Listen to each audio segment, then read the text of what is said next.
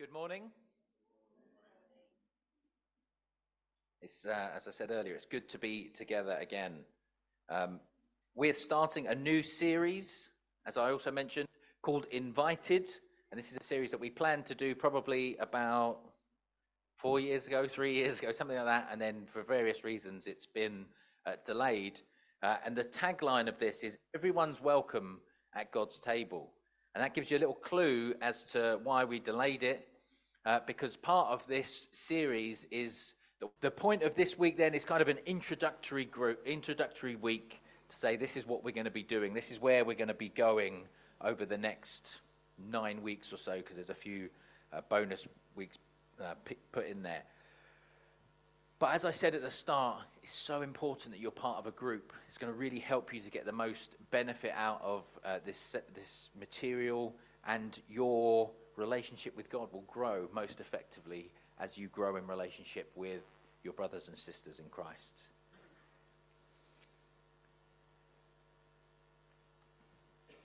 Is this working? Hang on, switch it on. George said the batteries are running low, so this point of breaking bread, and we talked about that a few weeks ago, didn't we? Andy talked about breaking bread. Yes, breaking bread, taking communion, which is also going to be part of this, emphasized in this series, but also breaking bread, eating together is so important, isn't it? But this is a key verse that we'll look at a few times, or you'll hear probably a number of times over the coming weeks. And people will come from east and west, from north and south, and recline at table in the kingdom of God. That's from Luke 13:29. People will come from east and west, north and south, and recline at the table in the kingdom of God. There's a feast coming. There's a meal, a banquet coming, and people will come from far and wide. From salvation belongs to our God, who sits on the throne, and to the Lamb. The people of God will be a technicolor patchwork quilt of racial and social harmony from every nation, from all tribes and peoples and languages, bound together by the good news of the gospel, by the love of God shown in Christ Jesus. This requires something of us as his people now. And he mentioned a few things. You look at the situations that are going on in the world. You think historically of instances of war where nations have gone against one another, where people groups have risen up against one another. It's not how it's meant to be. It's meant to be harmony. There's meant to be joy in discovering that's how you cook that piece of food. We have an international or a multicultural celebration usually once a year, don't we? And everyone loves, most people love trying different foods. I know some people go, is it spicy? Not for me, and that's fine, that's okay. But we enjoy that day, don't we? Well, I do. I had for the first time this year when we did it, biscuits and gravy from America, which is something I've always wanted to try. It was everything I hoped it would be. Bad for you. But there should be a joy in discovering styles of music, ways of enjoying and eating food. There's an emphasis, there's a requirement from us as the people of God to make that happen. I think it's about really genuinely loving people and welcoming them. That phrase, everyone's welcome at the table of God. Right, God's table, I can't remember exactly what it said. And the local church should be an expression of that happening. How welcome are people at your table? You might think, I don't have a table. There are coffee shops that have tables that they will let you use, and you can invite someone to sit with you. And the church should be a representation of that future congregation that's of every nation, tribe, tongue, language, people group. And to some extent we are. We do have different cultures and representations of nations and people groups in this church. But actually, there's always more to do. And I'm not talking about, trying to fill quotas or saying, oh, we need this many people. But the church should reflect the area that it lives in. We're a church that's based in the town of Watford, and we should reflect the diversity within Watford, because we're reaching out with the gospel into our town, into our communities. And then by combining and sort of learning from one another, we come across various different things that should hopefully align with kingdom culture, the culture of the kingdom of God. I don't know if you're aware of this, but in any cultural setting, there are positive, neutral, and negative aspects towards the kingdom of God, towards the culture of the gospel. Now, there are some things that are positive. If you've got a culture that values family life and being honest, those align with the culture of the kingdom of God.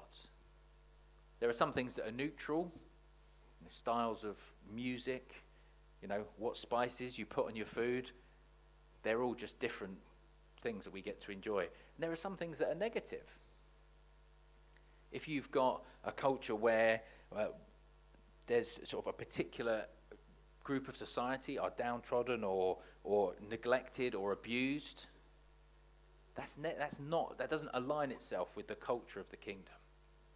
And so as we sort of bring in these different diversities, different peoples, different cultures, we need to be aware what in our own culture, what about my life, how I grew up, the family that I was in, aligns itself with the culture of the kingdom of God.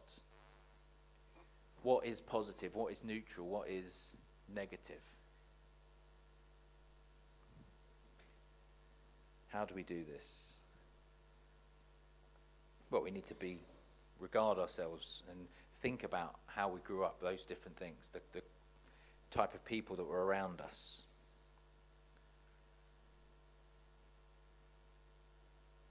It's always been God's intention that it wouldn't just be one group of people, but actually all the nations of the world would be blessed. God has always had an international global plan.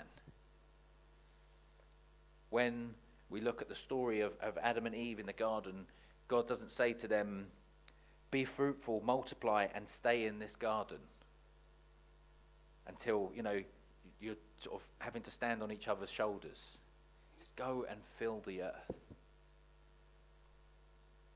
When God is talking to Abraham, he says, this is what it's going to be. I'm going to bless you, and through you, all the families of the earth will be blessed. Genesis 12, he says, and in you, all the families of the earth will be blessed. Genesis 18, Abraham will surely become a great and mighty nation, and in him, all the nations of the earth shall be blessed. Genesis 22, in your seed, in your descendants, all the nations of the earth shall be blessed. Genesis 26, I will multiply your descendants and will give your descendants all these lands, and by your descendants all the nations of the earth shall be blessed. We sort of skip forward, we read in Daniel, there's a dream of a stone that's sort of cut out, a rock that's cut out of a mountain, and it smashes this idol that represents these other kingdoms.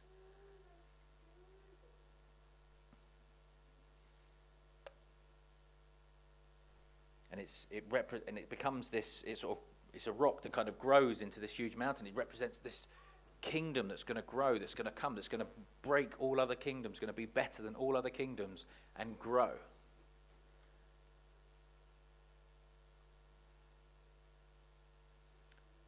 How does that happen?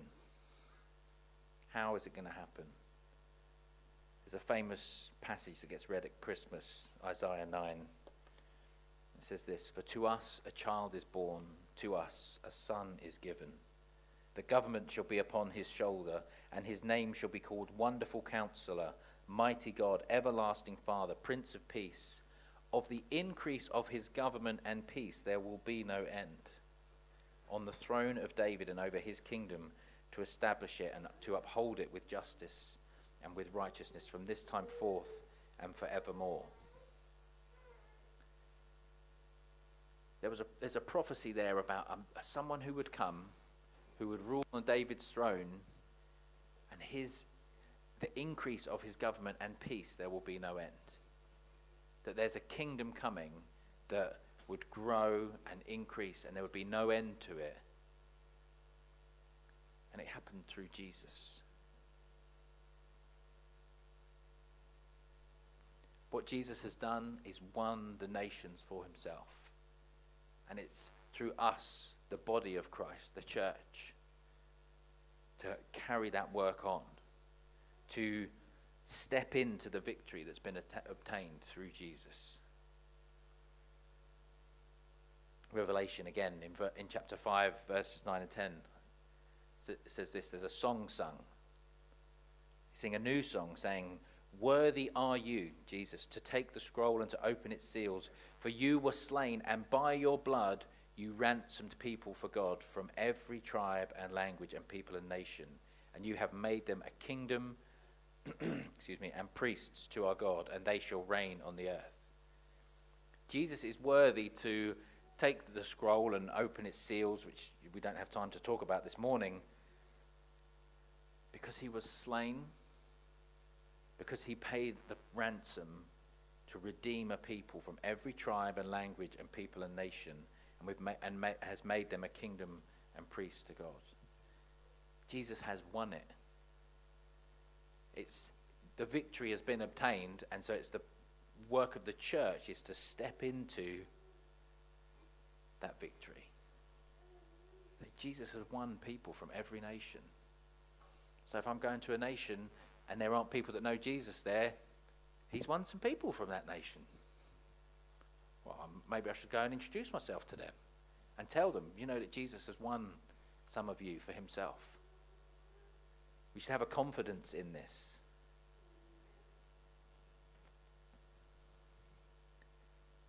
He has won a people for God. It's important that we recognize that our role is in this. What our role is. That we are part of this. I think it's interesting as well when it talks about tribes.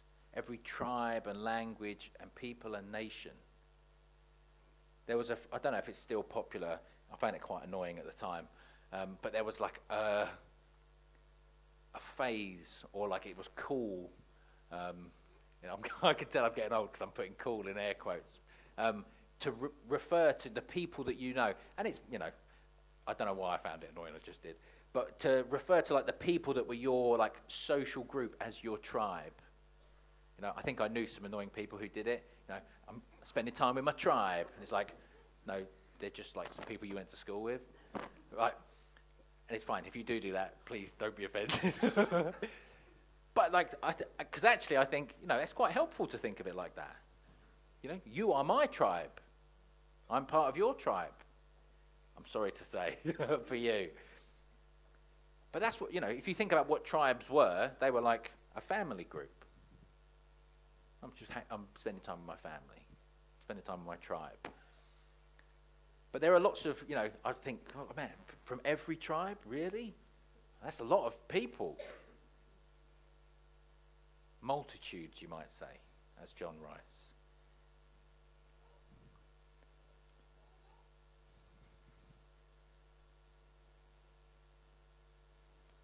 Our role in this is to be welcoming. To welcome people in.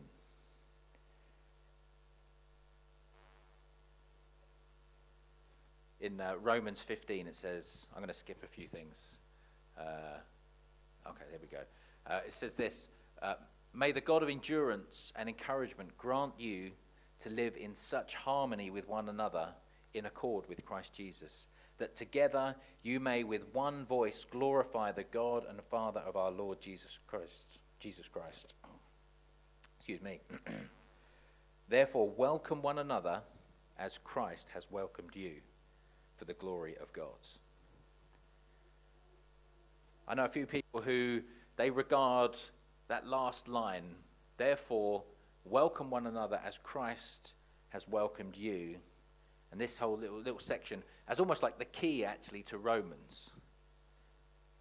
You know, I think it's often a forgotten bit of Romans, because Romans has like it's the Himalayas, isn't it, of theology and the Bible, the gospel, so clearly laid out, so much wonderful stuff to study.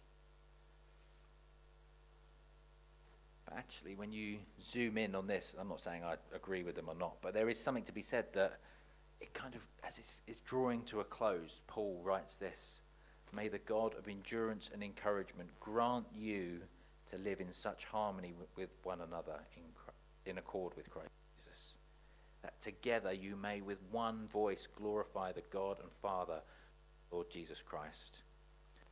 Welcome one another as Christ has welcomed you. In a church where there was like some quite difficult tensions between Jews and Gentiles, very sort of potted version. It was kind of a church that was established, obviously, primarily through Jewish people.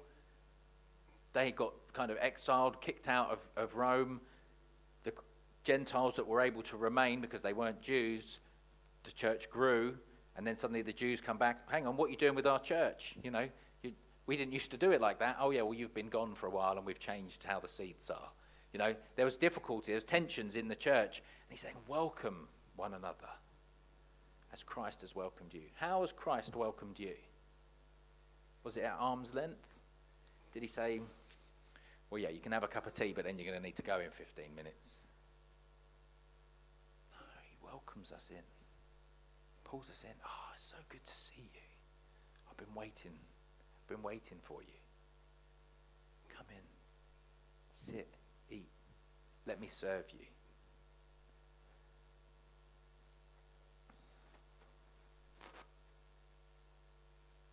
As a church, we have these kind of things that we value. And we said this, we want to build a culture of family, of tribe. We enjoy a friendly and loving atmosphere where everyone is welcome. We will laugh, cry, eat, and journey together, supporting those in need and celebrating the diversity represented. I don't know what your family was like growing up. Maybe it was fantastic. Maybe it was awful. There's a few knowing smiles. I was just telling someone before the service about something that we used to do in my family, which was not very nice. To my brother, who we found out I found out in his 40s, he was just diagnosed as autistic. So he had like some particular things, which we just thought that was him being a bit odd growing up. So I would say things to him like halfway through dinner, do you know what? I licked your fork before we started the meal. You know, and that's brothers being brothers, you know, to my mind. But obviously for him, that was like massively like not helpful, which we only kind of really realise now. So, you know, Adam and I have apologised for some of that stuff. Well, I have. I'm not sure if Adam has. I'm pretty sure he has. But I don't know what your family was like growing up. Not like that. Praise the Lord. But some families were fantastic, weren't they? You know, and we had some great stuff in our family. And I'm the youngest of four, so I got all of the good parenting because they sort of practiced on the other three. But we want to build a culture of family.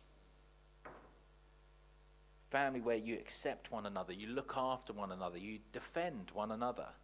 I remember so clearly the first time I ever said a swear word. I was a well-behaved child. Someone swore at the brother whose fork I used to lick, which I didn't actually used to lick the fork. I used to just say that I had done, so that, you know, maybe that makes me a bit better. But someone said something to him, and I went, don't say that, don't say whatever it was to my brother. Like, and this kid, you know, I wouldn't have stood a chance, but my brothers were there, so I knew I was safe. But it was like instantly, like, I've got a really good, you know, relationship with him now, but we used to war, me and this other brother. I'm not quite sure why. It was like a sort of crescendo of being horrible to each other. Crescendo? It descended down. My sister to my brother, to me. We all sort of like, aggravated each other. And we used to have real sort of difficult time with each other. But as soon as someone went against him, hey, he's my brother. You can't do that. Who do you think you are? You can't come in this space. He's mine to, hit.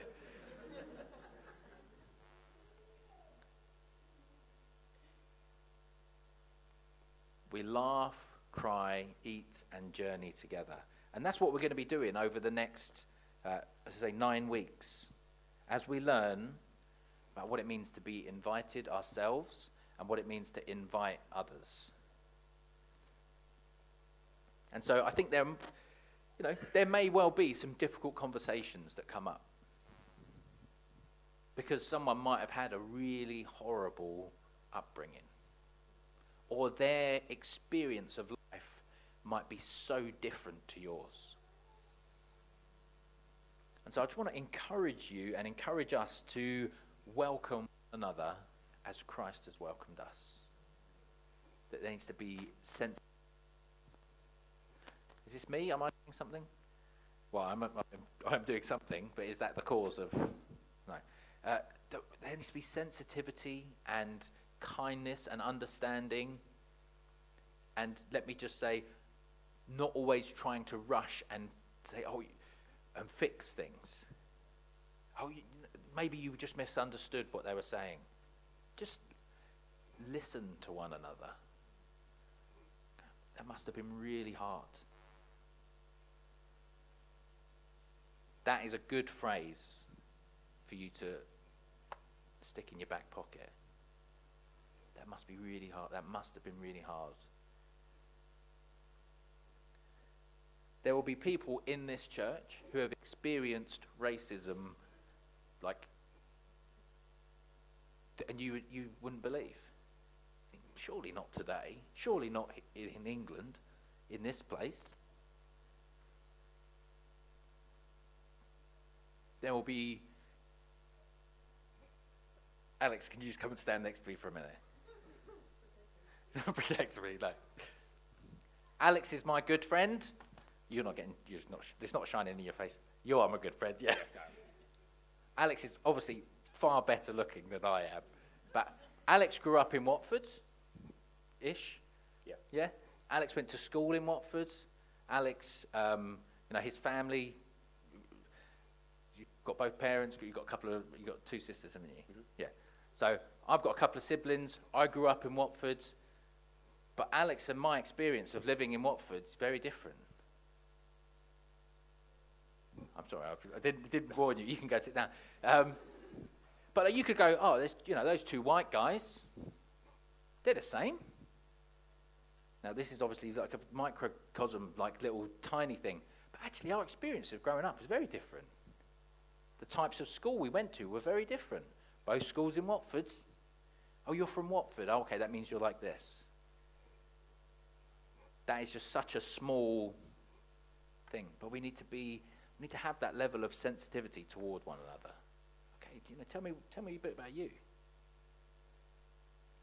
That's what we're going to be doing over the next few weeks. And the point of all of that will be that we get to together with one voice in harmony glorify God.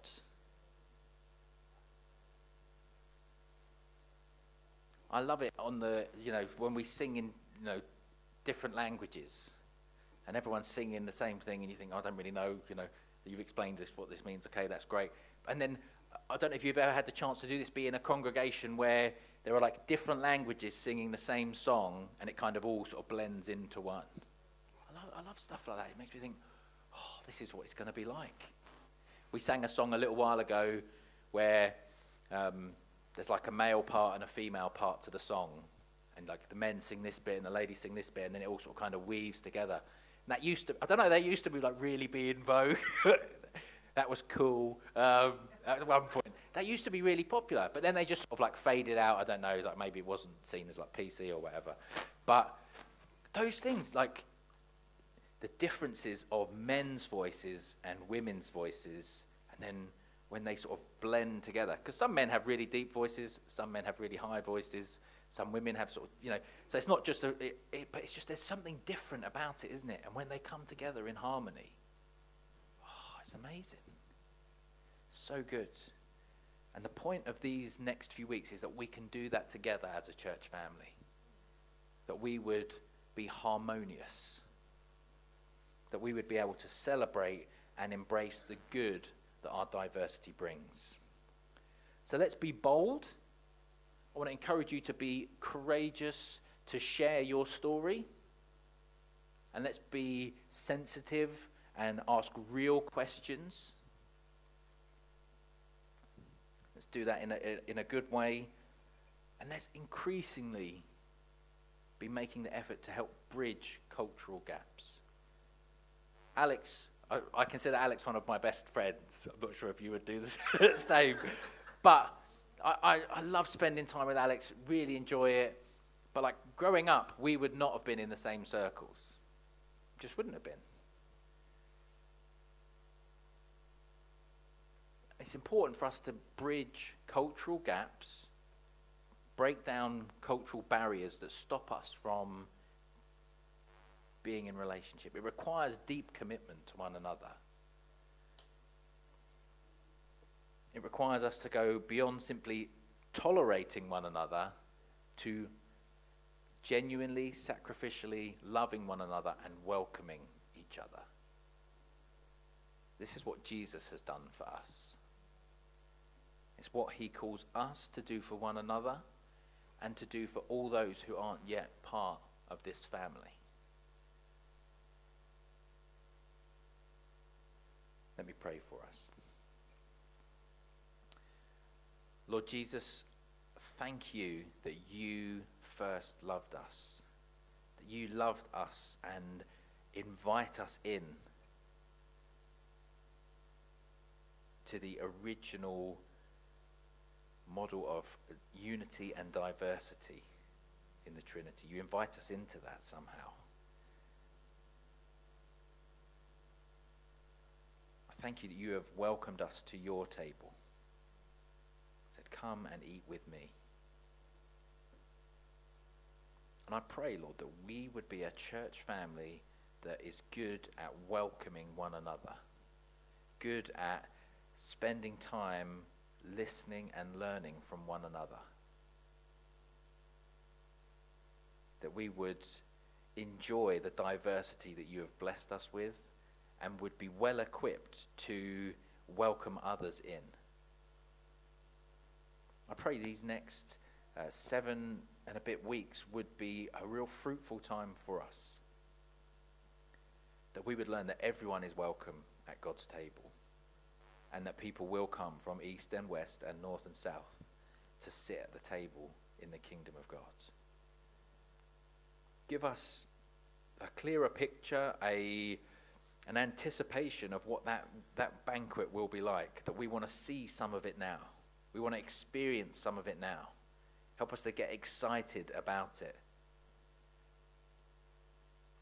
Help us to be sensitive to one another and bold to share our stories. So, Lord, I pray if we need to laugh together about things, that we will. If we need to cry together about things, that we will. I pray, bless our times as we eat together and share life with one another. In Jesus' name, amen. You can practice having coffee and biscuits or whatever it is with someone after this. If you would like to pray with someone, if you'd like to be prayed for, then I'd invite you to just come to this area at the front here, and the prayer team will be over there. If you think, oh man, I'm feeling nervous about sharing my story, or there's some stuff that's going to come up that I'm not going to be comfortable with or whatever, then I really would encourage you to come and be prayed for that. If you think, I just want to be the best at welcoming. I want to put everyone else to shame at how good I am at welcoming. Come and be prayed for as well. Or if you say, I want to be filled with the Spirit so that I can welcome others in, I want to receive power so I can be a witness for God, then come and be prayed for. Or anything else that you feel. Be blessed.